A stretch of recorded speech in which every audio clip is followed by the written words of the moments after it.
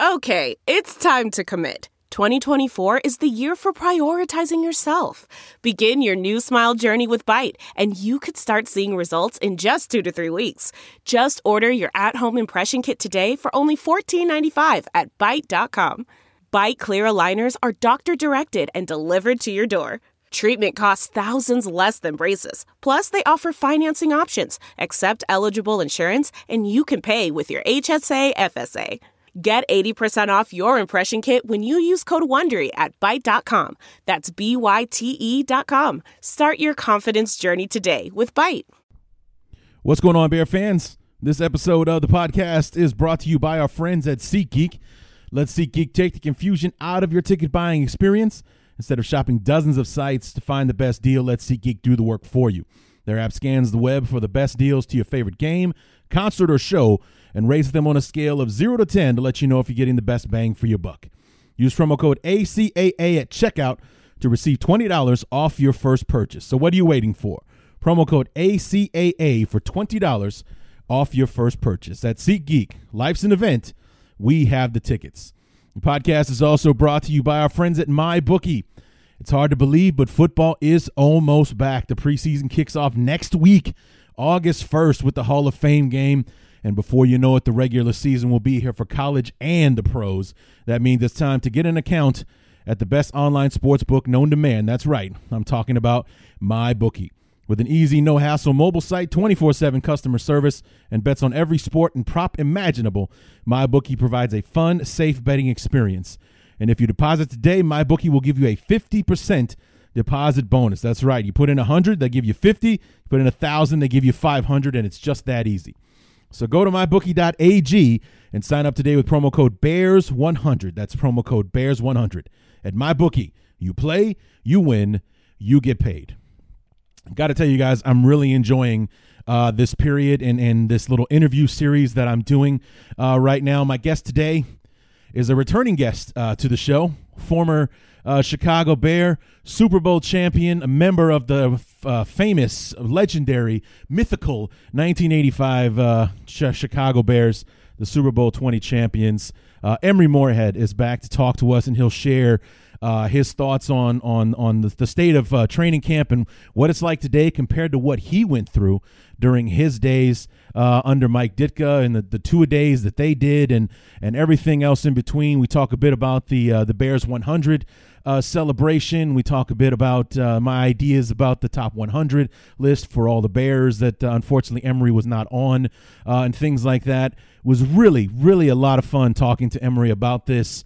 To get a shared experience or for him to share the experience on what it was like in training camp with our beloved back in the 80s and what you have to do mentally to get prepared for training camp and is it a good thing to be cut off from the world and away from your family for those times to get ready for the season, or can it be a detriment? Is it both, depending on who you are? Some guys it's great. Some guys it's nothing but a drain on their lives until they can get back to their families and things like that. So we had a great conversation. I really enjoyed talking to Emery. Got a lot of great insight on the experience and what the players go through in this all-important time of the year. So really enjoyed the conversation. Look forward to having him back. I got to invent reasons to bring Emery back. It's going to be fantastic. So before we get to that, we got news and notes. It's the second Emery Moorehead episode. I was happy to just have the one, and there I got to have him back on the Bears Talk Underground. So let's get to it.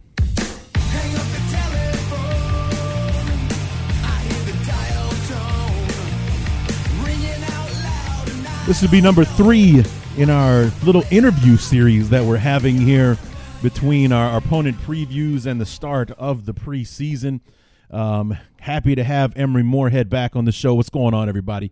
Larry D back for this Emery Moorehead conversation, mostly focusing on the topic of training camp, what it was like for him back in his day in the 80s, and there was some I didn't quite realize, what the preseason all entailed back then. It was much longer back then. I was quite surprised to hear Emery say how long it was, even when they started in Lake Forest and moved to Platteville during his time with the Bears under Coach Ditka. and everything. So, and whether or not it was an enjoyable thing to be cut off from the world, and everything, and what the purpose of training camp was back then was also a little bit different than it is now. So, and the funny thing is that the biggest factor in the difference between then and now is the money. And it was a lot about the players can afford to be full-time football players now. Even guys in 7th-round picks are making $400-something grand a year. If you budget that right, that's more than enough to get you through from the end of one season to the start of another, and things like that. So it's a much different time, and training camp had a different purpose back then. Emery and I talk about that amongst other things like the Bears 100 celebration, the top 100 Bears list, and I even brought to him the idea of doing the all-decade team and see what he thought about that as well. So stick around for that. We'll be bringing Emery back on here in just a few minutes. A couple of things I wanted to talk about before we get to Emery. I talked to Emery on Monday. Here it is, Wednesday by the time y'all are hearing this, and sitting right in between. Monday, the rookies reported to camp. Tomorrow on Thursday, the veterans will report. They have their first practice on Friday. The pads come on for the first time on Sunday, and then we're off and rolling. And, basically 2 weeks from now, we'll be watching the Bears and the Panthers at Soldier Field, getting it on, kicking off the preseason. And one of the things I want to talk about was everybody kind of hit the panic button right off from jump when the Bears made the announcement of a few guys that have been added to that will start training camp on the PUP list, and PUP being PUP, physically unable to perform list. And the marquee name of the 3 players added to it, one was TJ Clemens, who's still recovering from the ACL injury that he suffered as a member of I believe he was with the Raiders last year. Jonathan Harris? I think it's Jonathan Harris. He's an undrafted rookie free agent. I believe he's got a hamstring issue that he's working through right now. But like I said, the marquee player of the 3 was Clinton Dix, who apparently injured his knee at the end of off-season workouts. And first of all, obviously, no one likes to hear that, especially a guy like Clinton Dix, who's going to be depended on this year. But the PUP list at the start of the preseason is not as big a deal as it would be if he was starting the actual regular season on the PUP list. Because if you're on the PUP list to start the year, that's 6 games, you're done no matter what. Even if you're healthy after 3, you can't come back until after 6 games have been played. In the preseason, during training camp, you can be activated off the PUP list at any time. And if we've learned anything from Coach Nagy and the way that he handled the players last year, remember last year how he called, how I called Aaron Lynch Mr. Sandy Vagina and everything like that? Turns out they were just keeping him fresh for the regular season, letting him be fully healthy and everything before they brought him back. I ended up eating those words. So I'm going to stay off of Clinton Dix because, Matt Nagy proved me wrong before. Aaron Lynch was actually a solid player for us last year.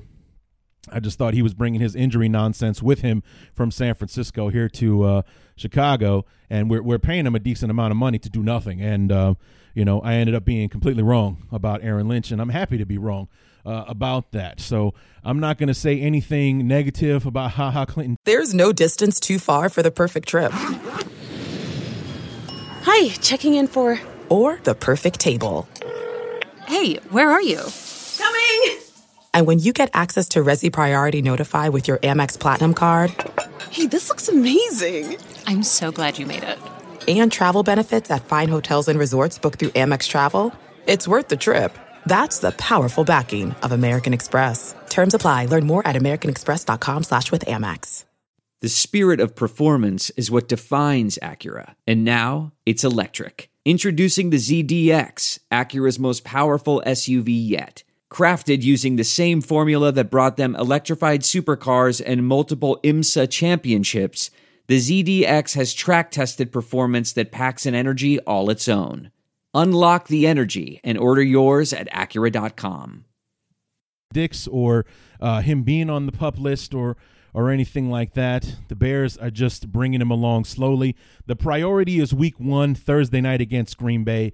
It is not having, making sure Clinton Dix gets the reps in the, the dress rehearsal game against Indy or whatever it is like that. They're not worried about that at all. So they are just wanting to get ready for week 1 so that everybody is healthy, as close to 100% as you can possibly be to start the season against Green Bay. So, like I said, no one likes to hear that kind of thing. No one likes to know that somebody that is going to be heavily dependent upon replacing somebody that the fans were a fan of in Adrian Amos is starting the preseason or starting training camp on the physically unable to perform list. Everything will be fine. I'm sure that he'll be activated at some point during training camp. We might not see him play a snap in the preseason, but that's because the Bears are more inclined to get him ready for week 1 against Green Bay than they are to see him get some reps against the Titans in the series, in the preseason finale or anything like that. So, like I said, no one likes to hear it, but it's nothing to worry about, or at least let's not worry about it until there's something to worry about. I doubt very much this is going to be a Kevin White situation.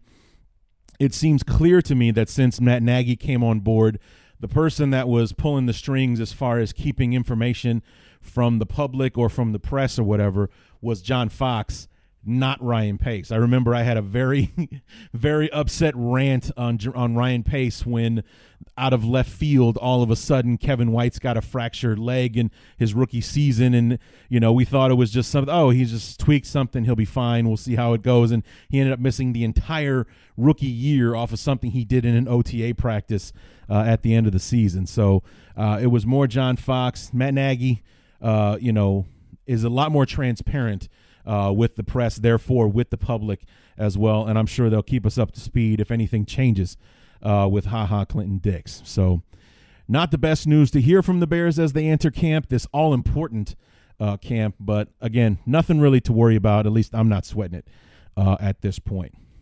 One last thing before we get to Emery Moorehead, kind of an off-the-subject type thing. It's football-related, but it's not Bears related. The Netflix documentary Last Chance U debuted its new season this past Friday on the 19th. I just started watching it this week. I'm about 6 episodes into the 8 that they produced for this season. It's season number 4, and I've watched every second of every episode, and yet every year when I do sit down and watch these episodes, I often wonder why I put myself through it, because it has to be one of the most frustrating documentary series to watch in the history of television, because these kids, a lot of them are super talented football players that just couldn't get it together in the classroom. Some of them are Division I prospects that had to go back to JUCO to get straightened out from one reason or another, didn't adjust well to the first school, thought they'd be the big fish in the big pond, and it turned out to be just the opposite, and they couldn't handle it, and they're trying to get their football lives back on. Or maybe it's just the kids that the documentary producers are choosing to profile. But none of them want to go to class. Every one of them just wants to play football. And, and then when things go wrong on the field, they turn into the worst teammates in the history of sports. It is so frustrating to sit there and watch them. You see them play on the field, and these kids are crazy talented. They're really, really good. These are nationally ranked junior colleges that Netflix has been choosing to do this and everything. They've also happened to choose 2 of the most crazy head coaches that you could possibly find. I mean, there's just characters across the board. The head coaches for these 2 schools that they've done, one I think was in Mississippi. This one is in Kansas for the last 2 seasons. Those guys are both insane, and yet they produce, well, this last season, they're not so good. But these guys win football games they produce, and that's why they're in the position that they're in, and they can act the way they want to act and everything. It's just it's a chore watching these shows sometimes because, like I said, the kids are frustrating to watch. They want everybody to do everything for them, or they expect things to get handed to them and everything. And I just I'm sitting here on my couch, a 40-year-old man, wishing I had the talent that some of these kids have, because I wouldn't have wasted it. You know what I mean? But also, I'm saying this with a 40-year-old man's perspective, as opposed to who knows how I would have been acting if I was that talented at 18 like these kids are. So I can look at it from both sides, but the old athlete in me wishes that I could have been as good as some of these kids were, because I would love to believe that I wouldn't have pissed it away the way that these kids do. It's like they're doing everything they can not to succeed in some of these situations, even though the people are just opening doors for them left and right to give them the best opportunity. And so it is extremely frustrating to watch. And but somehow I can't stop watching. It's like train wreck TV. I don't want to watch, but I can't look away, kind of thing. So if you're ready for an experience like that, feel free to check it out, and you can thank me later. So anyway, that's all I got for now. We're going to go ahead and bring in our good friend Emery Moorehead from the 85 Bears to talk to us about the training camp experience, what it was like then versus what it's like now, what the differences are, and what the purpose of training camp is, and the difference between those two things.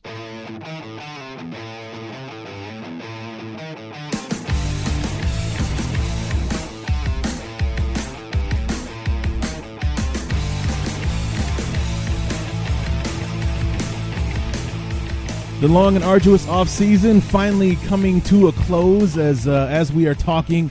The rookies of our beloved Chicago Bears are reporting to camp today. The veterans follow suit in Thursday. First joint practice on Friday.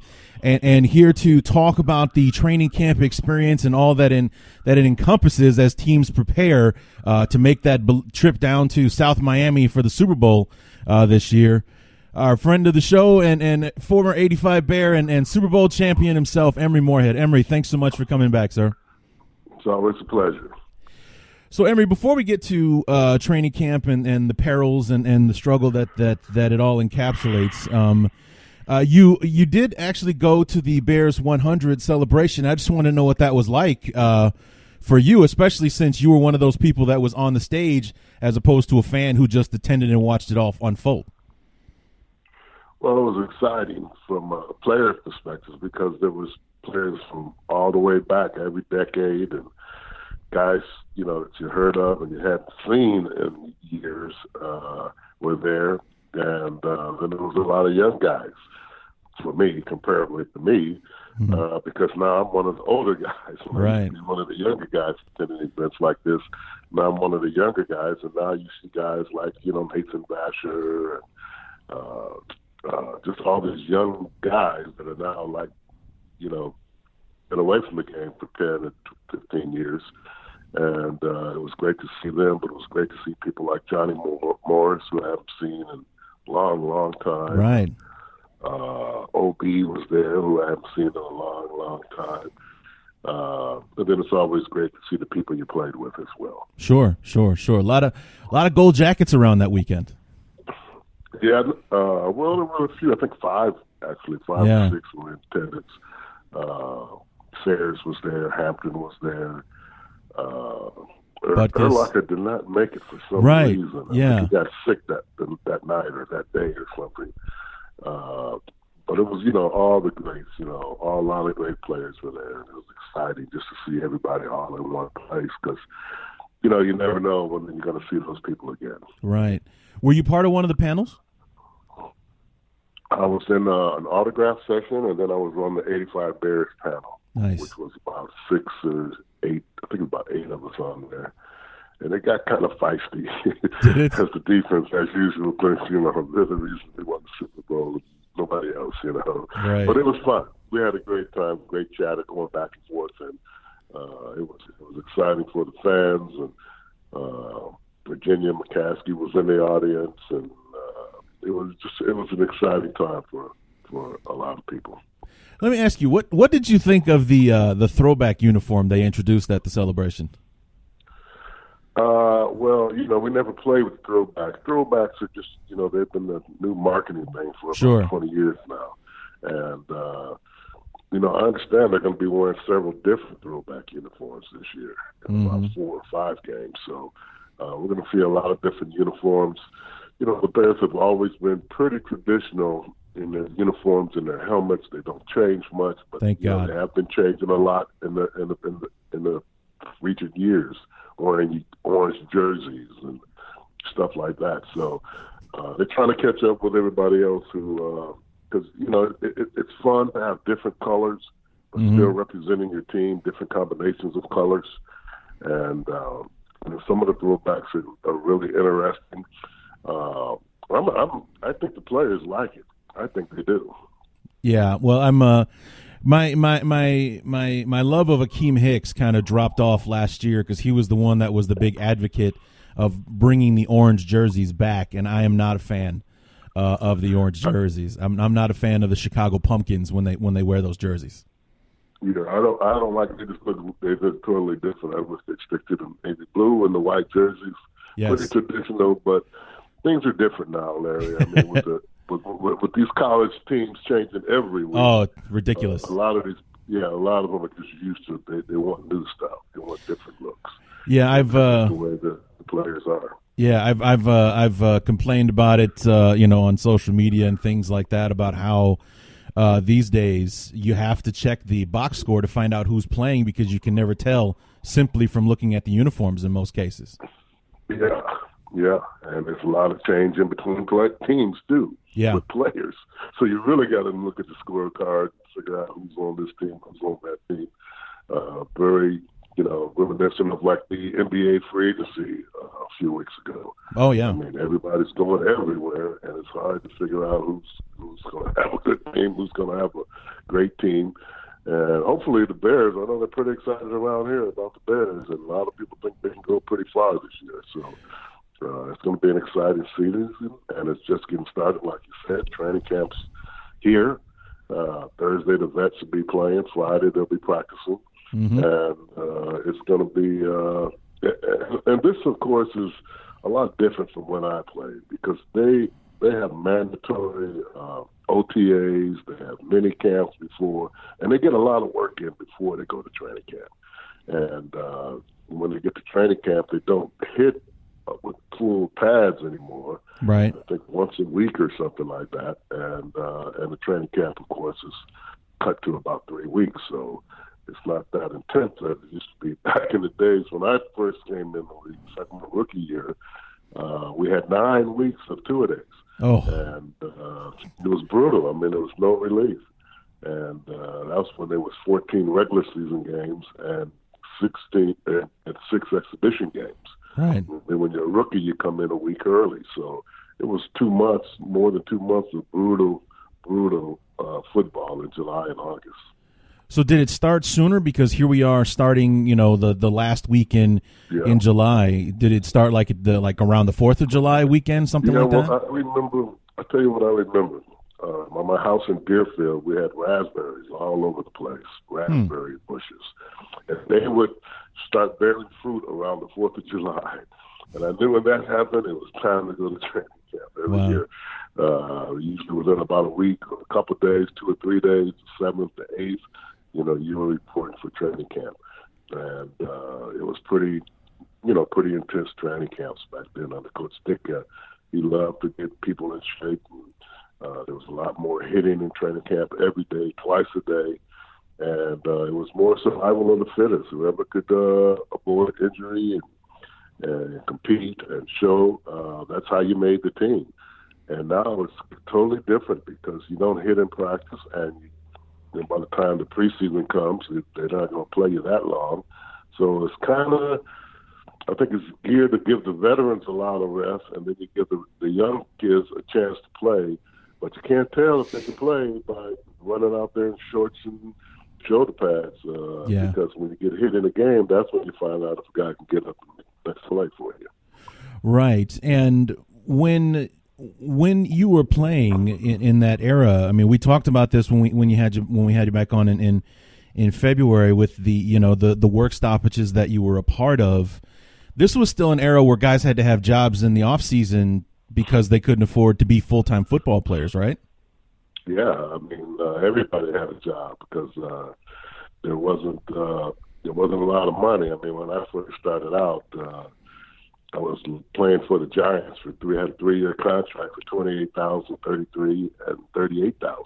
And about the time that July ran around, you didn't have much money left, so you had to go to work and get some extra money, and you had to make the team because there was not a lot of money paid out.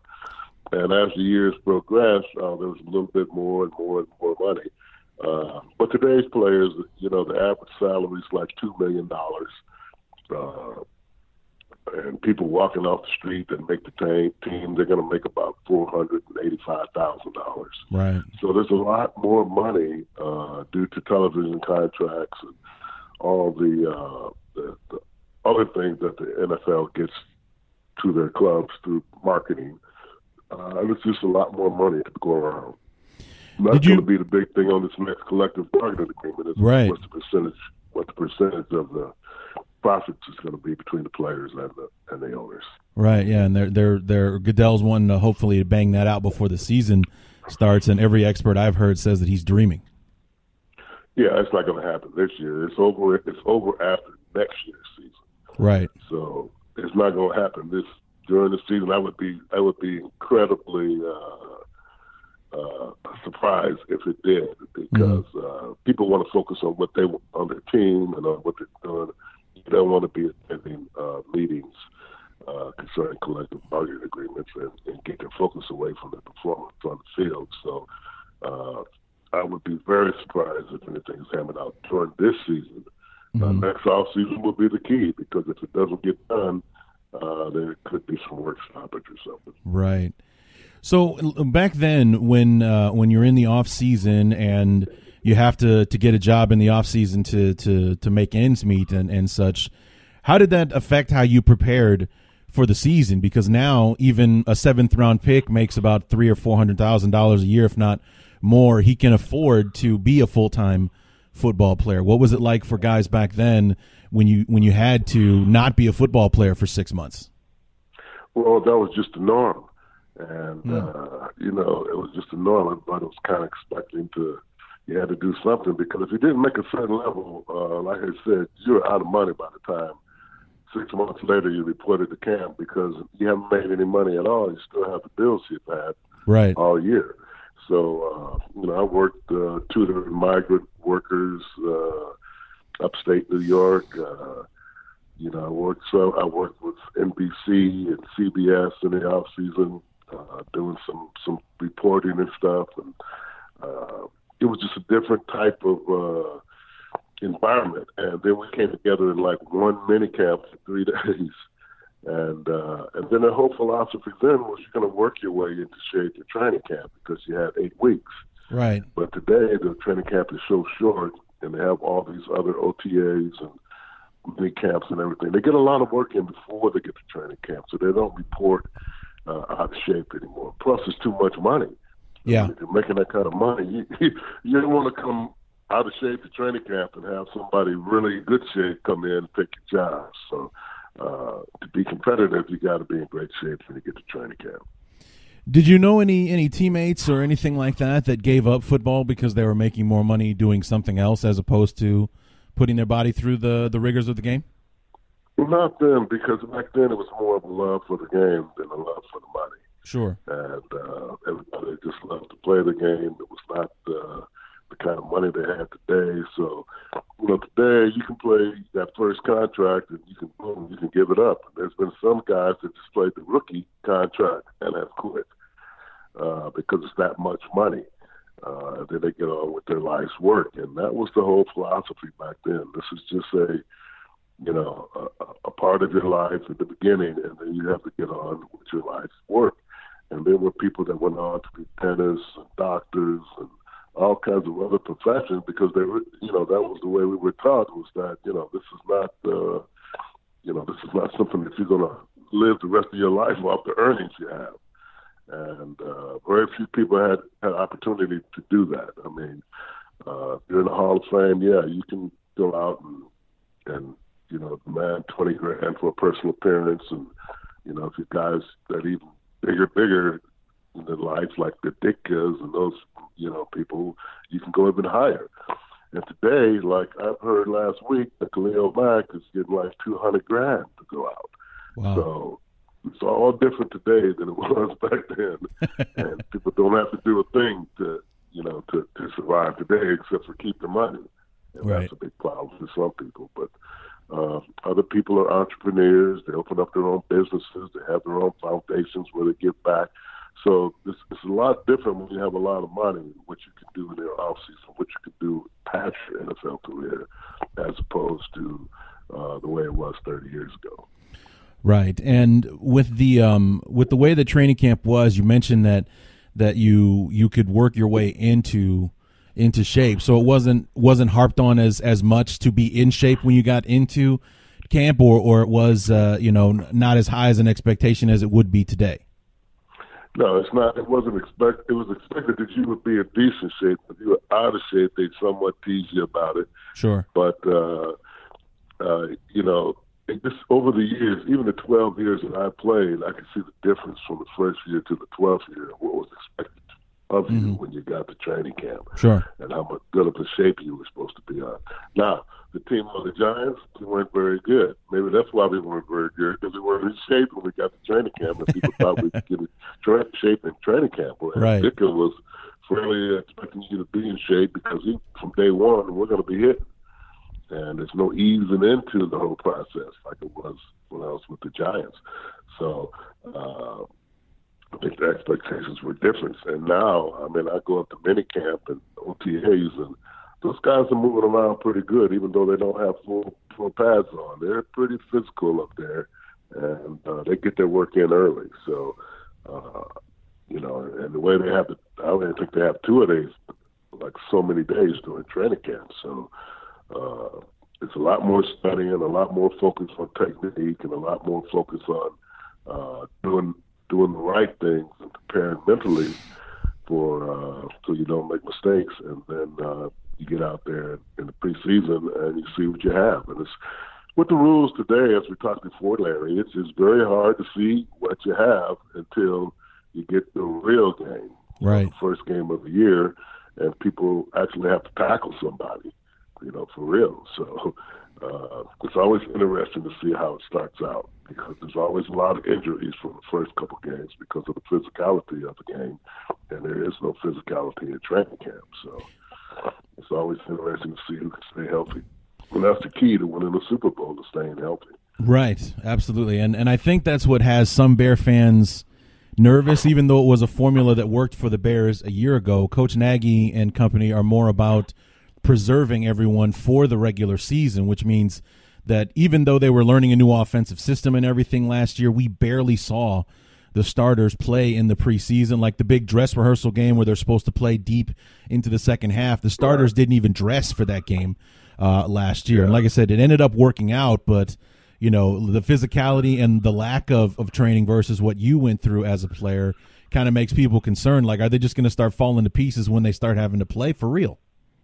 Yeah, and that happens every year to certain teams. And health is the most important thing you can have entering at the end of the season. Is you want to have your best 22 players on the field, and if you got 18 out of 22, that's going to be a different team than what you expected coming out of training camp. Right. And speaking of camp, what was that experience over? I mean, you've already talked about how it's about 2 or 3 times longer than it is now, but like just as far as the practices and stuff, obviously that's much different than now. But the thing that's still the same is or at least for the Bears, some teams do work in their home facilities and whatnot now, but being cut off from society, going away, like you went to Platteville. Those were your years when they were still going back to Platteville and stuff. So you're not even in the same state. You're away from home. You're shacked up in the dorms with the players. What was that experience like? Well, that for me was kind of a good experience because you get to get away and really focus on your game without the distractions of paying bills and taking kids here, doing this and that. It's like a time where you can really get away and focus on getting better on your game. And then you have the camaraderie of your team in the same situation, and everybody gets to know everybody on a personal level.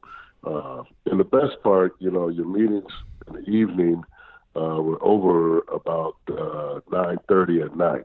They started at 7, you're over about 9:30, and you had like an hour and a half, and everybody would run down to the bars in Platteville for an hour and a half and then run back. But then you had a lot of fun with your teammates. Just a lot of stories. And in the morning, everybody's having it was talking about what happened last night and da-da-da-da-da. And then you're out there, with the same guys you were with the night before. You're out there working hard, trying to block them, trying to make everybody better. So it was a great time for camaraderie, and I think there's got to be some similarities for that, given the amount of free time and the amount of just one-on-one and time with other people on your team. That's what helps build the closeness of the team is the training camp. Yeah. That's why it's so important.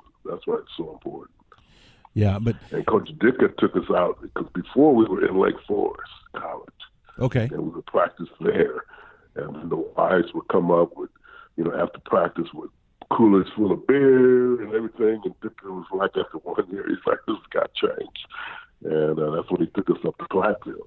And, there was no, evening trips home and all that kind of stuff. Now, Bourbonnais is just about far enough considering that most of the people live up north. Right. That they can't make those same kind of trips like we did early on in the Bears. They had to wait for the weekends and after scrimmages and preseason games to see their family, unless the family comes down during the day to the practices. Did it wear on the players or on you for how long it was? You said training camp used to be about 8 weeks long or so. Yeah, it did, but that was the whole thing, is that you had to make it through training camp. Right. A lot of people would get hurt and miss a couple of days, miss a week, miss 2 weeks. But the whole thing was trying to get to the training camp and the physicality of it all. And, day after day after day.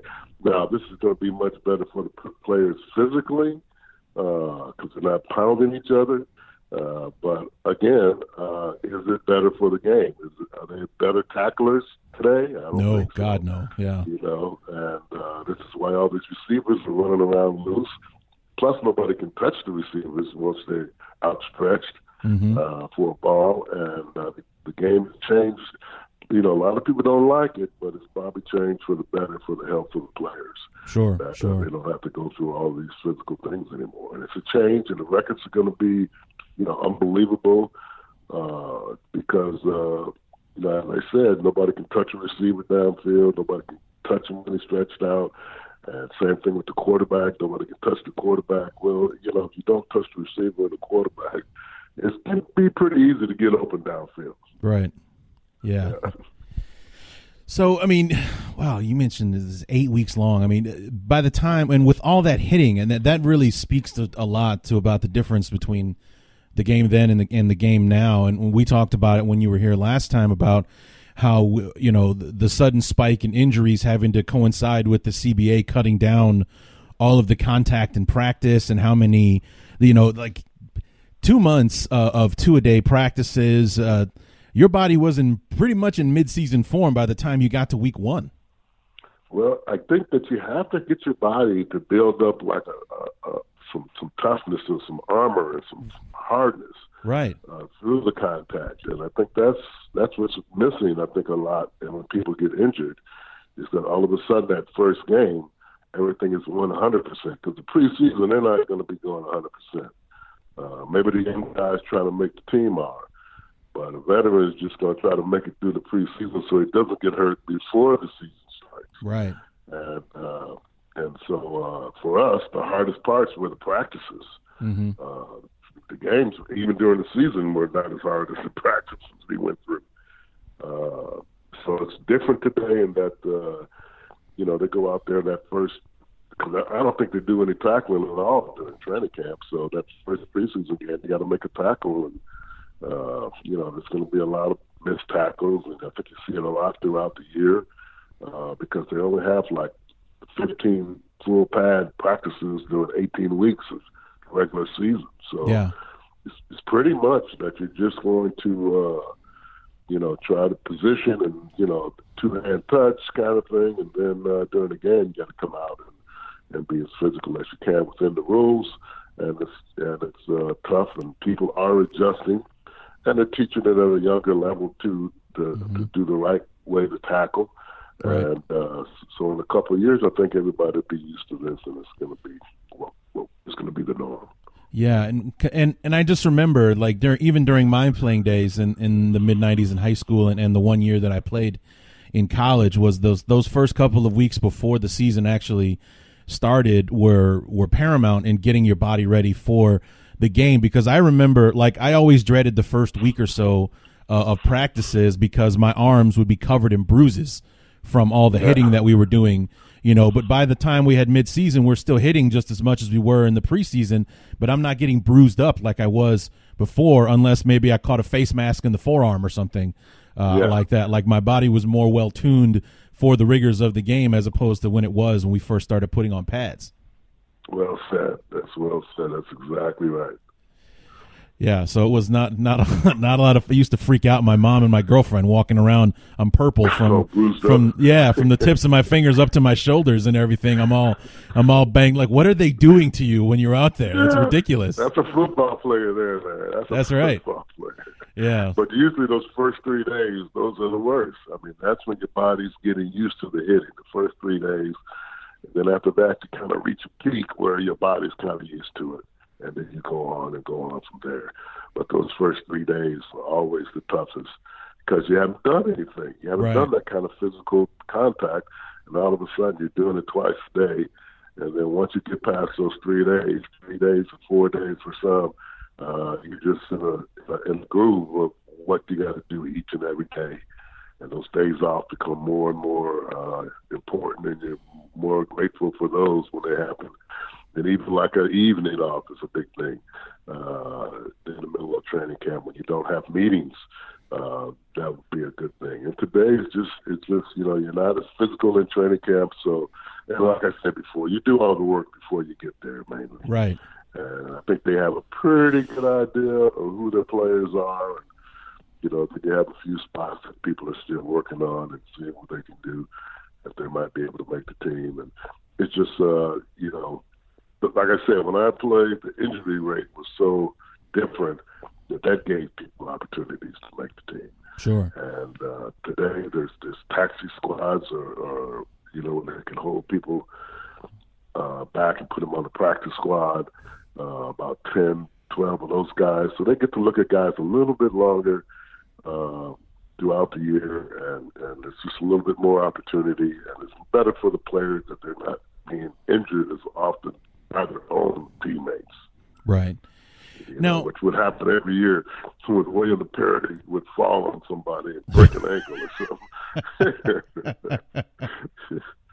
So, speaking of which, that the 84, this is going to be a big year for the Bears either way. It's the 100-year anniversary, the first season, or the 100th season, I should say, not the anniversary just yet, but the 100th season.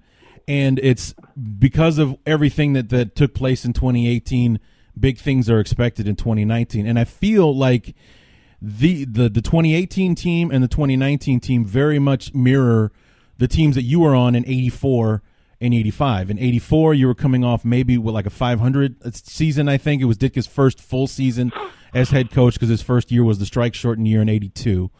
And you come in 84, you have this good football team, you have a lot of talent.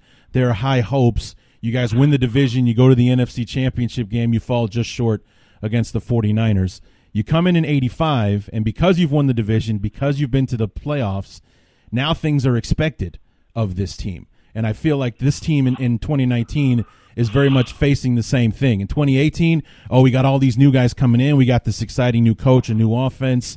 Let's keep our fingers crossed and hope it goes well. It goes great. We fall short in the playoffs. Now we are coming into 2019. We have all this team that's together again. Everybody's in year 2. We have all this talent. Now things are expected of this team to happen. Can you talk about the difference going into training camp, the vibe with the team itself in 84 versus what it was in 85? Well, in 85, we knew we were a team to be reckoned with. Right. We just knew it during the offseason. That left a bitter taste in our mouth when we went to the 49ers in the playoffs. Now, the difference between this team and our team was that they had a big change. And Fangio has left to be a head coach. Right. And, Chuck Pagano's a good defensive coordinator. He's going to play the same 4-3 defense, and it should be similar. But in any season, Larry, you have to start with the first game. You can't start talking play. Let the fans talk all they want about going to the playoffs, but the Bears got to beat Green Bay in the first game. Right. I mean, that's just, if they want the season to go the way they want it to go, you have to control your division. And the big dogs in the division is Green Bay. And so you got to beat them the first game. That's just like a must game already. You can win all 6 of your division games. You're going to be in a position to go to the playoffs, and then from there anything can happen. But it starts with the first games, and the Bears actually open up the NFL on Thursday night. So, right. It's going to be a huge game, and the Packers, the Bears had the Packers whooped in the last year opener, and Aaron Rodgers, made a miracle second half, and they beat the Bears. So there should be some bad taste in everybody's mouth, not just from the last game of the year that they lost to Philadelphia, but for this first game last year that they lost in the way that they lost it. So I expect a great performance. I expect them to be ready to play for that first game, and that's going to set the tone because Green Bay Packers are a team you have to beat in our division.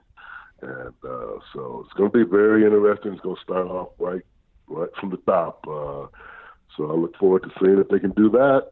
Then we know there's going to be progress this year. That was a different thing for you when you were playing, because you played, it was the NFC Central, and there were 5 teams in the division, instead of 4, because Tampa Bay was in the division as well. So half your schedule was dedicated to your division. I mean, that's a huge chunk, obviously. Yeah, I liked it that way. I thought that was better because those games are, they're a lot more important than playing, the AFC West or something. Right. And so playing those division games twice a year, you're going against the same guys twice a year. And every now and then they throw the Packers in the preseason for us. So, really? You play those guys. Wow. They play the preseason game in Milwaukee. That's what they would do. And in Milwaukee, both teams were on the same sideline. Yeah. In Milwaukee. Yeah, at Old Fulton County Stadium. Line. Yeah, that was, with Ditka and Forrest Gregg hating each other, and they're sitting there right next to each other. That was crazy. But when you play division games often, again, playing the same people all the time. I'm blocking Chris Doman every play. Joey Browner, a tough safety that I had to go against twice a year, every year. Yeah. And you get to know it. You get to know these players and their habits and how good they are. And they were tough games. Even Tampa Bay, they never were a division winner when I played there, but they were always loaded with number 1 players on defense. Right. That they drafted over the years. Yeah. And, the Selmans, and there were just so many good players. And you had to be ready to win those games if you wanted to win the division. And we put a lot of emphasis on it, and I think it still holds true today. You got to control your division. I think the only time I remember – go ahead. Yeah, and because it's only 4 teams and you're only playing 3, is that much more important. Right. I think the only time I remember the Bears playing a division opponent in the preseason, I think they played the Vikings overseas or something in the 80s. Did you do that? We went over to Sweden. Wow. Played the Okay. Vikings. Yeah. So all the Norwegians and they were all excited the Vikings were coming over. And we went to Gothenburg, Sweden. Yeah.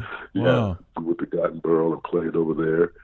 And, those are great trips for your family to go over and see another park, but it's kind of it's an extra preseason game for us. Right. And that just means you're reporting early to training camp, and you're going to get 9 weeks in again instead of 8.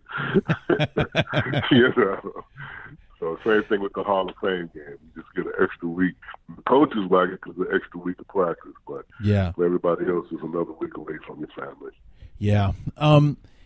Speaking of the preseason, one of the games that I remember vividly as a kid in the preseason was a game, I believe it was at home in Chicago at Soldier Field against the St. Louis at the time Cardinals. I knew you was going to say that. And it was basically a fight where a football game broke out kind of thing, because there were punches and benches being cleared every time and everything. I just remember watching that game, and it's like, this is crazy. Like after every play, there was some kind of brawl or shoving match or something like that going on. Well, there was the big brawl on the Cardinals sidelines. Pat Dunsmore caught a pass. And I think there was some extra punches thrown over there while he was on the ground over on their sideline. And then Van Horn got in there and started fighting. And then all of a sudden, if you stepped on the field, I was on the sideline. You stepped on the field, the cameras have you on the field. That was like $500 fine back then. Huh. And then Horn and Dunsmore, and I think another player, they got pretty good fines. O.J. Anderson, who was on the Cardinals at the time, he actually kicking somebody in the pile, and he got a huge fine. Every time I see him, I remind him of that. And it was a big game. It was an annual game. We played every year. The last game would be the Cardinals. It was the annual Armed Forces game. They called it. And it went back a long way. And then they stopped doing it for some reason. I don't know when, but it was the Armed Forces game that was played every year. It was against the Cardinals. And that was, and just talking about that, I just remember that the preseason was a lot more competitive, and it seemed, at least amongst the players, that you guys cared whether you won or lost preseason games, which is totally not how it's done now. Well, the preseason is the preseason. You don't care whether you win or lose. You like to win them all, but right. They don't count. And most of the time, like in the beginning of the preseason, you play a quarter. And then by the fourth preseason game, you would play a half and the first half. So it's basically up to the people trying to make the team to finish the game for right. it. And the fact, I think the year we were won the Super Bowl, we were 1-3 in the preseason. Yeah. So there wasn't a lot of emphasis on winning. I mean, the coaches want to win, because winning breeds winning. Sure. But you're finishing games with people that are not going to be on the team, mostly the second half. And then sometimes Dicker would like the offensive line to go for like 3 quarters, because they always claimed they weren't in good enough shape. And so they'd have to go 3 quarters instead of 2 quarters. And then people like Walter Playton, as soon as he make his first big run, that was it. You're out, Walter. Right. Get you hurt, so you're done. We know you got it. Did you get lumped in with the offensive lineman on that, or were you exempt? No, they let me out. They knew I was fragile. Fragile. Don't get Emery hurt. He's not that big, and we always had a lot of tight ends that needed to play too. So one of the ugly parts about training camp is cut day, and in the NFL recently they've cut it down to just one big day for cuts, as opposed to when they used to do first cuts, second cuts, and then the final cuts kind of thing. Now, I don't think you were never under any pressure with that. So, but what was it like being around guys who were literally playing for their lives? Well, I got cut a couple times, so I know what it's like to be. Okay. I got cut by the Bears my first year here and missed 7 games, and then they brought me back. That's right. Yeah, we talked about that. And I got to play for the last 9. And then I got cut that same year by the Denver Broncos in training camp. And after that happened, I was always ready. I was always in shape and always ready to compete, because I knew it was like to be out on the street looking for a job. And for the young guys coming in, it's something they've been dreaming about their whole life. It's making the NFL roster. And it's pretty intense because they want to make that team. Now, today they have the practice squad, which helps a lot of young guys stick around and develop their skills, and hopefully they might get another chance during the year or maybe the next year. And there's been some players that have come off practice squads that have had great careers. So you just never know how these guys. I mean, the Bears had the receiver from the Carolina Panthers, McCardle. Mm-hmm. They had that guy on practice squad for 2 or 3 years, and then when they finally release him, he goes to Jacksonville, the Carolina Panthers, and he becomes an all-pro receiver. Yeah. So you just never know. People need to be in the right situation and the right offense and the right defense for them to really flourish. And so you just never know. Sometimes there's talent there, but they don't know what to do with it, where to put it. And it could be a case made for me because I played wide receiver for 3 years. I played fullback for a year. And then Dick and I talked, and it made me a tight end. Mm-hmm. So sometimes you just have to be in the right offense suited for your talents and in the right position to play. It's funny how sometimes the difference between being an also-ran and having an NFL career is the intangibles. It's not that you're not talented enough or that you don't know how to play or you can't make the plays. It's little things like, maybe this guy thrives because he's closer to his family, or, he is in a system that works better for him than the one he was drafted into, or maybe he doesn't vibe with his coach, or, something crazy like that. It really just comes down to the intangibles, or it can for a lot of guys. Yeah. Well, my son played 5 years with the Indianapolis coach. Right. And I told him when he left, I said, look, it's not always about the talent. It's how you get along with your teammates and your coaches and how you fit in. And that plays an important part for young guys coming in. It's being able to fit in with the veterans that are there, being coachable, coaches seeing that you are smart. You might not have the physical talent as the next guy, but this guy's not going to make the same mistake over and over again, even though he's gifted. So there's a lot that goes into deciding how you make your team, and getting along with people, being smart, not making mistakes, and then, of course, playing special teams. Some guys can't play special teams. Right. They haven't made a tackle in their whole life, and you ask them to go down there and make a tackle, and they don't have the toughness to do it. And so all those things are things that coaches look at, is how many things can they do to help the team, how versatile they are, because everybody's not a starter. If you're not a starter, you got to play on special teams. Right. And, can he play on all the special teams? Can he run it back some kicks? Can he be a backup fullback and a tight end? Can he play more than one position at wide receiver? Or lineman can play guard, center, and tackle. All those things you have to look at and decide when you're making a roster. And so other than just playing one position and being good at that, there's a lot of versatility that's involved. Right. As John Fox famously said once, the best kind of ability in the NFL is availability. Yeah, you got to be, being available and not being hurt. Yeah. John Rawson used to say, I know you got ability and I know you have whatever, but he said durability is the one that I need. Not just ability and all this other stuff. He said, I need the durability because I need a guy I can count on Sunday. Yeah. And today that's different. It's totally different because these guys are making so much money. They don't care about Sunday. If I'm not 100%, or 90%, I'll wait another week because I'm going to get paid. My contract's already guaranteed. I already got that money. There's no use in me going out there and not giving it, I'm not 100%. So it's totally different. Whereas when I was playing, you didn't get out there, you might be making, $200,000. Then all of a sudden the rookie's making $40,000 and he starts to play. Well, you see a difference in salaries they can keep and save. And all of a sudden that guy's going to get a better shot than you. So it's different in that the money plays such an important part of the whole realm of NFL football today. And it counts in who they're going to keep in training camp because they have to fit it in on their budget. And It's a lot of, in today's NFL, you have to pay about probably 10 to 12 to 15 players at the most, and then everybody else has got to fit in under a budget. Right. It starts with them quarterbacks making, 20% of your whole payroll. Mm-hmm. And that's why they're lucky to get what they're getting out of their quarterback today, mm-hmm. because he's such a young kid and he's working on his first contract still. He hasn't got the big bucks yet. Right. That's why they're able to sign Khalil Mack, because right. the money's going to him instead of the quarterback.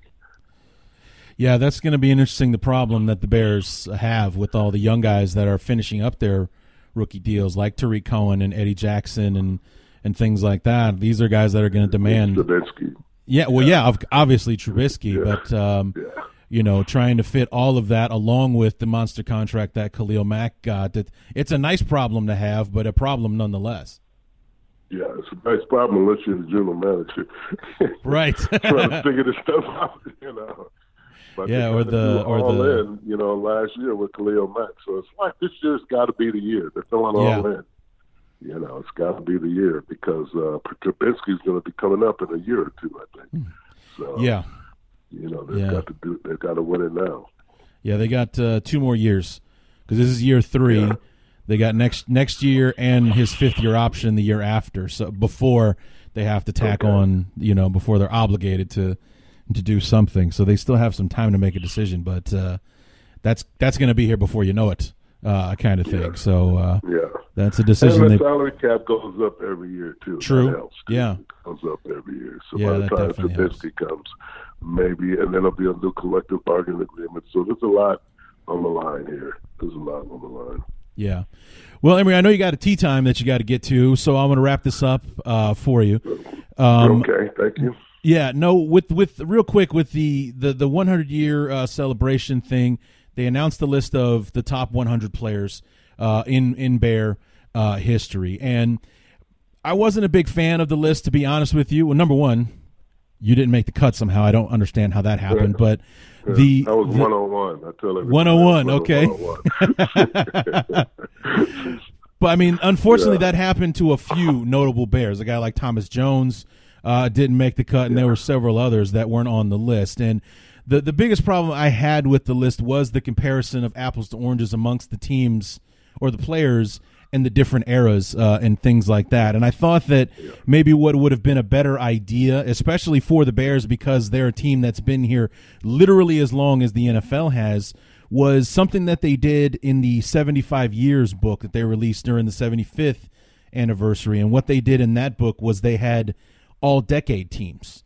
They had a 20s team, a 30s team, a 40 team, and things like that. And for there to be an 80s team that probably would have been a majority of 1985 guys, but still an 80s team would have opened up the gates. Number one, it eliminates the whole rankings, and then there's no argument about whether Gale Sayers was better than Red Grange or anything like that, and because it keeps everyone within their own era and against the guys that they actually played with and against, as opposed to trying to say that, Bill George was a better middle linebacker than Brian Urlacher. It's a bananas conversation to try to have. Yeah, you can't do it. But the thing about this, you have to remember the Bears have more Hall of Famers than any other team in the league. I think they have 27. Yeah, so 27, 28. You have to include every one of those guys in your top 100, even though you probably don't know most of them. Right. Because they were in the original beginning of the leagues, and they played in the 30s and the 40s and the 20s, but great players in their own right. And absolutely, so you're really talking about top 73 players because the Hall of Famers are automatically going to be in. So, and when you're talking about 100 years, I mean, that's a hell of a lot of football. Right. And it's a great honor for those guys to make it because, like I said, 100 years of Chicago Bears football. This is not the Jacksonville Jaguars all-time team. This is pretty much the oldest team in the NFL's all-time 100 team. So much respect to all those guys. There were a couple surprises. I just heard that Khalil Mack made it. I was very surprised that he made it after 1 year. Even though he had a great year, I thought that was like, well, what happens if he never plays another down for the Bears? All-time 100 player. So, but a lot of guys and a lot of my teammates made it. Yes. So I'm sure they're all very happy, and maybe if they had an incentive bonus in their contract when they were playing, if they could get another 100,000 or another $1 million for making the all-time team, they'd be very happy. Otherwise, it's just a few people's opinion. And good guys, Don Pearson and Don Pape. They've been around the Bears a long time. So Hall of Famers in their own right. Yeah, and Don Pearson, I believe, is a Hall of Fame writer, and Pompey is on the Hall of Fame committee. So they know what good football players look like. Yeah. And it really, for me, it wasn't so much that, like, what are these guys thinking or anything like that. It just, to me, I think it served the purpose that it served, like right now, as a conversation piece, more so saying than it's etched in stone that these are the 100 best players, because the argument immediately begins when you start to think about who's not on the list and things like that.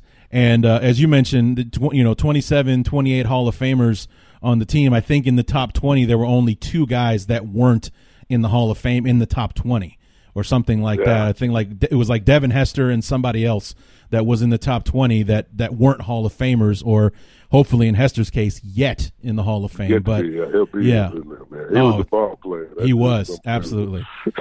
So, but I thought it was more of a conversation piece. And then I thought, of the all decades thing, it definitely would open things up. I mean, to even players in the 90s and the 2000s and such like that more people get to be on that list, and maybe you see an Adewale Agunleye on that list, and things like that. Or obviously you would have made the 80s team. Of course, you were our tight end for pretty much the entire 1980s as well, and opens it up to other fun conversations, like, is Walter Payton in the 70s team or the 80s team, or is he in both? He would have made both. He would have made both. Are you kidding? Yeah. He would have made both. But still, like you said, there's still going to be some people that will be disappointed that some players didn't make it. Either it was the 80s, 90s, or whatever, or the all-time 100. There's still going to be a conversation about, well, this guy was my favorite player and he should have been on there. Yeah. So there's always going to be that conversation, and that's what's great about the book, I think, itself, is that it does open up the conversation, like you said. Right.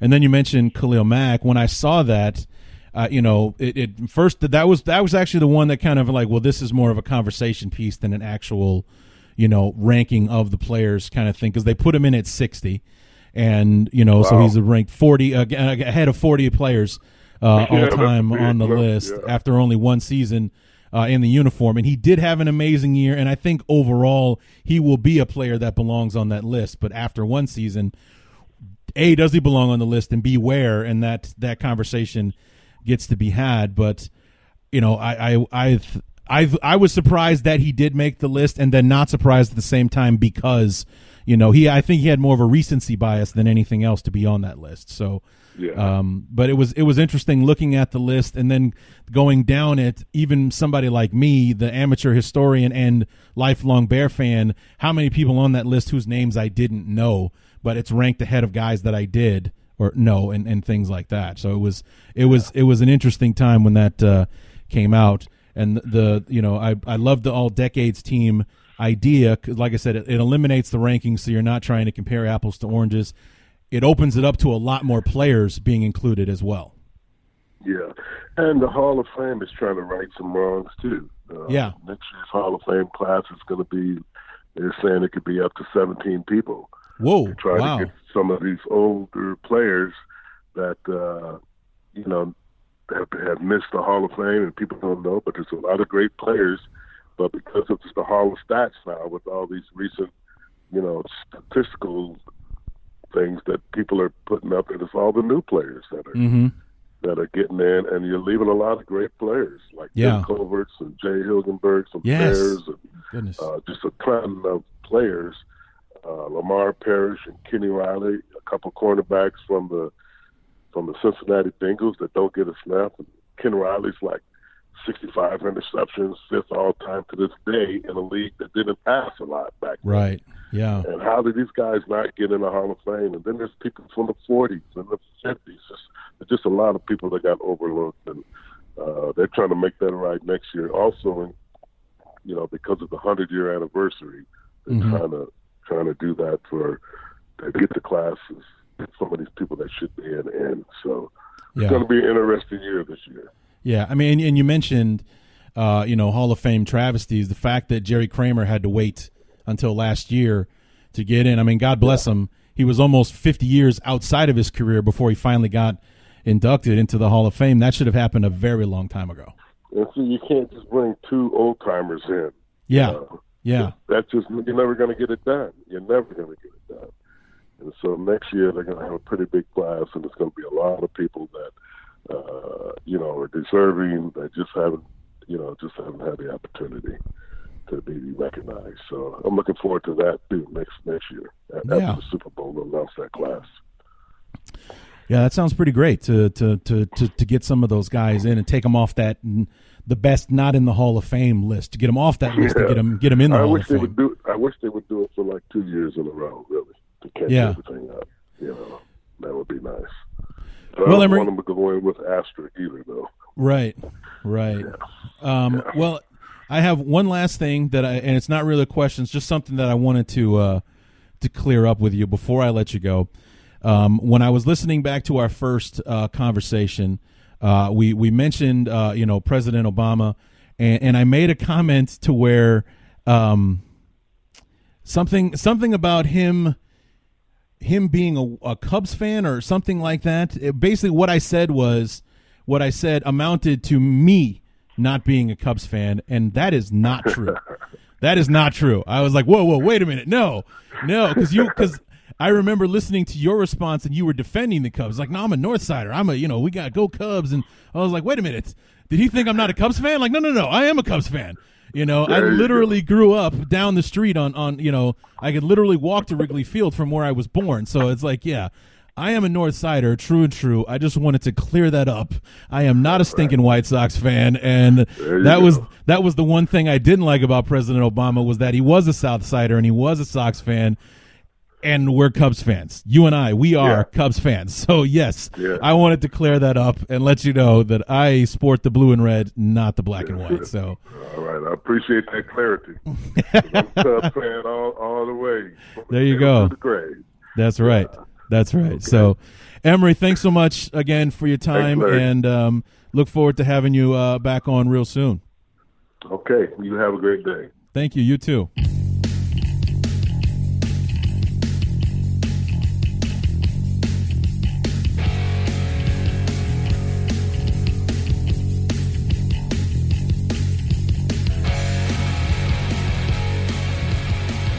Remember, guys, ACAA is the promo code for $20 off your first purchase at SeatGeek, and Bears100 is the promo code for 50% deposit bonus at MyBookie. Want to thank Emery Moorehead for coming back on the show. A lot of really great insight on the training camp experience, what it was like for him then, what training camp is like nowadays, and the purpose of training camp. I was very surprised to hear him say that they weren't expecting you to be 100% in shape when you got to training camp. That's what training camp was for, to fine-tune your body and get you ready for the season. Nowadays, especially with the lack of hitting because of the CBA and everything, it's much more important that you come to camp in shape, ready to go, because you're not going to be doing as much hitting and tackling and everything as Emery and his people in his era did back then. It was, remember when I made the remark to Emery about how, even in my playing days in high school and then 1 year that I played in college, the first week of practice was always the toughest one because your arms would be covered in bruises. You'd be so tender because you're banging into stuff and catching face masks and hitting shoulder pads and everything in between. But it's like throughout the season, those bruises, they go away because your body is used to the punishment. And, a lot of the players today don't really do that as much. They're going to hit for the first time on Sunday. It might be the only time next week that they use pads and hit in practice and things like that. It's a much, much different experience for players now than it was back in Emery's day. And like I mentioned at the top of the show, money has a lot to do with it. Even guys that are drafted in the later rounds and things like that don't necessarily have to go out and find off-season jobs to be able to make ends meet. They are able to train 24/7 or train throughout the year to get ready for the season, as opposed to, Emery Moorehead. Even he had jobs in the off-season. You heard he was doing TV and radio work and things like that. Other guys was going off selling insurance and, things like that, going back to school to prepare themselves to have a career where they could make a regular living and things like that. So, like I said, a much different time, money a much bigger factor now than it was then, or the factor in the difference between the two. The preseason is shorter, the season is longer because that's more money for the league. The players make more money. The sport has grown exponentially since since Emery's day and everything, the billion-dollar TV deals and things like that. The NFL probably makes more in a week now than their entire TV package was worth during Emery Moorehead's day back in the 80s. I remember watching, I think it was either TNT did their own like original movie about Monday Night Football in the first year of Monday Night Football, and I remember Pete Rozelle sitting down with one of the producers or something like that, and Pete Rozelle told the producer that they wanted like $30 million for the season of Monday Night Football, and the guy almost fell out of his chair. $30 million. If Roger Goodell sat down with a TV executive right now and told him it would cost him $30 million for Monday Night Football to remain on ESPN, he would probably try to write the check with his own personal account. That's how quickly he would take advantage of that situation. It's billions of dollars for Monday Night Football to be on ESPN, and just for Monday Night Football to be on ESPN, it's an enormous amount of money that the NFL is making now with their TV rights and things like that. And it affects absolutely everything, including how teams get prepared for the season with 8 weeks for training camp. That is crazy. Can you imagine 8 weeks for training camp, what that was like? I mean, that's 2 months. 2 months. Like right now, the way that they've handled it for the last several years, they're only going to be at Bourbonnais for like 2 weeks. And then they go back and they're practicing in Lake Forest, getting ready for like the last 2 weeks of the preseason. So it's not even a full month away from their wives and their kids and their families and cut off from society and everything. It's 2 weeks. It's a vacation, a working vacation, but a vacation nonetheless. Back then with Emery, and even if it was like that, you're still talking 6 weeks away from the family before you're sleeping in your own bed again and everything. It's a vastly different experience than what it is now. And it was really interesting to talk to Emery and hear all of that from him. So I hope you guys enjoyed that conversation. And I hope you guys enjoy the next one. Carolina Teague from, I talked to her today, actually. I've already recorded her interview. It'll come out next week. And formerly of ESPN in San Antonio, she's with, what is it called? She's going to kill me. It's 760 AM in San Antonio. I forget. I think it's The Ticket or something like that. Carolina, if you're hearing this, sweetheart, I'm sorry. But sports as told by a girl.com is the website that she writes for and everything else. I had a really great conversation with her. I really enjoyed the talk a lot, and I hope you will as well. And then the week after that, the fifth and final interview, Brett Coleman will be coming back on to the show, and this time he'll be talking to us about the videos that he's been releasing on YouTube. Guy's got like 100,000 subscribers on YouTube. He did a video last year about Eddie Jackson, making a case for him to be the defensive MVP of the year last year. He just most recently released that video on Mitch Trubisky. I mean, you even heard Adam Rank talk about it. I mean, that's the reach that these videos had. Adam Rank has seen it and everything. He also did a really cool one where he broke down how it was the Bears shut down the Rams last year. And he also profiled a pre-draft Roquan Smith, saying why it was he might suffer and fall in the draft because of all the quarterbacks, and he'll be drafted lower than he probably would have in a regular draft when there weren't 6 quarterbacks going in the first round or anything like that, and he should be drafted much higher. I wonder if 8 was high enough. We'll ask him when we talk about those videos. But we're breaking all of those down, what the process is and everything like that, and get some further analysis on Trubisky and what he thinks about him. But that's your homework assignment for that episode. Brett Coleman will be the week that we play the Panthers. I'll release it on Tuesday the 6th. That's when that episode will come out. We play the Panthers on Thursday the 8th. So you have a homework assignment between now and August the 6th when the episode drops. Watch those videos. Just search Brett Coleman or The Film Room on YouTube, and you'll be able to find those videos and check those out. So that's your homework assignment, so you'll be able to follow what we're talking about during the show when we have Brett back on. So come back on Tuesday of next week for Carolina Teague and our conversation, and the following Tuesday after that on August the 6th, Brett Coleman will be breaking down film with Brett, and then from there, Bears Panthers in the preseason. We start getting the ball rolling with the preseason shows, and before you know it, we'll have Evan Western back to preview week 1 and how we're going to kick the unholy hell out of Green Bay on Thursday Night Football. So come on back Tuesday for the Carolina Teague Show, and from then on, it's all downhill, guys. We're almost there. The Bears are actually on the field practicing this week. It has already started. The 2019 campaign has begun as the road to Miami is being laid out in front of us. So come back on Tuesday for Carolina Teague, and until then, my name is Larry D, and this has been Bears Talk Underground.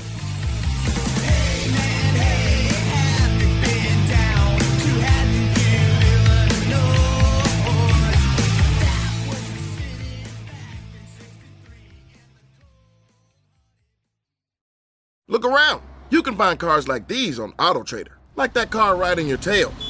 Or if you're tailgating right now, all those cars doubling as kitchens and living rooms are on AutoTrader too. Are you working out and listening to this ad at the same time? Well, multitasking pro, cars like the ones in the gym parking lot are for sale on AutoTrader. New cars, used cars, electric cars, maybe even flying cars. Okay, no flying cars, but as soon as they get invented, they'll be on AutoTrader. Just you wait. AutoTrader.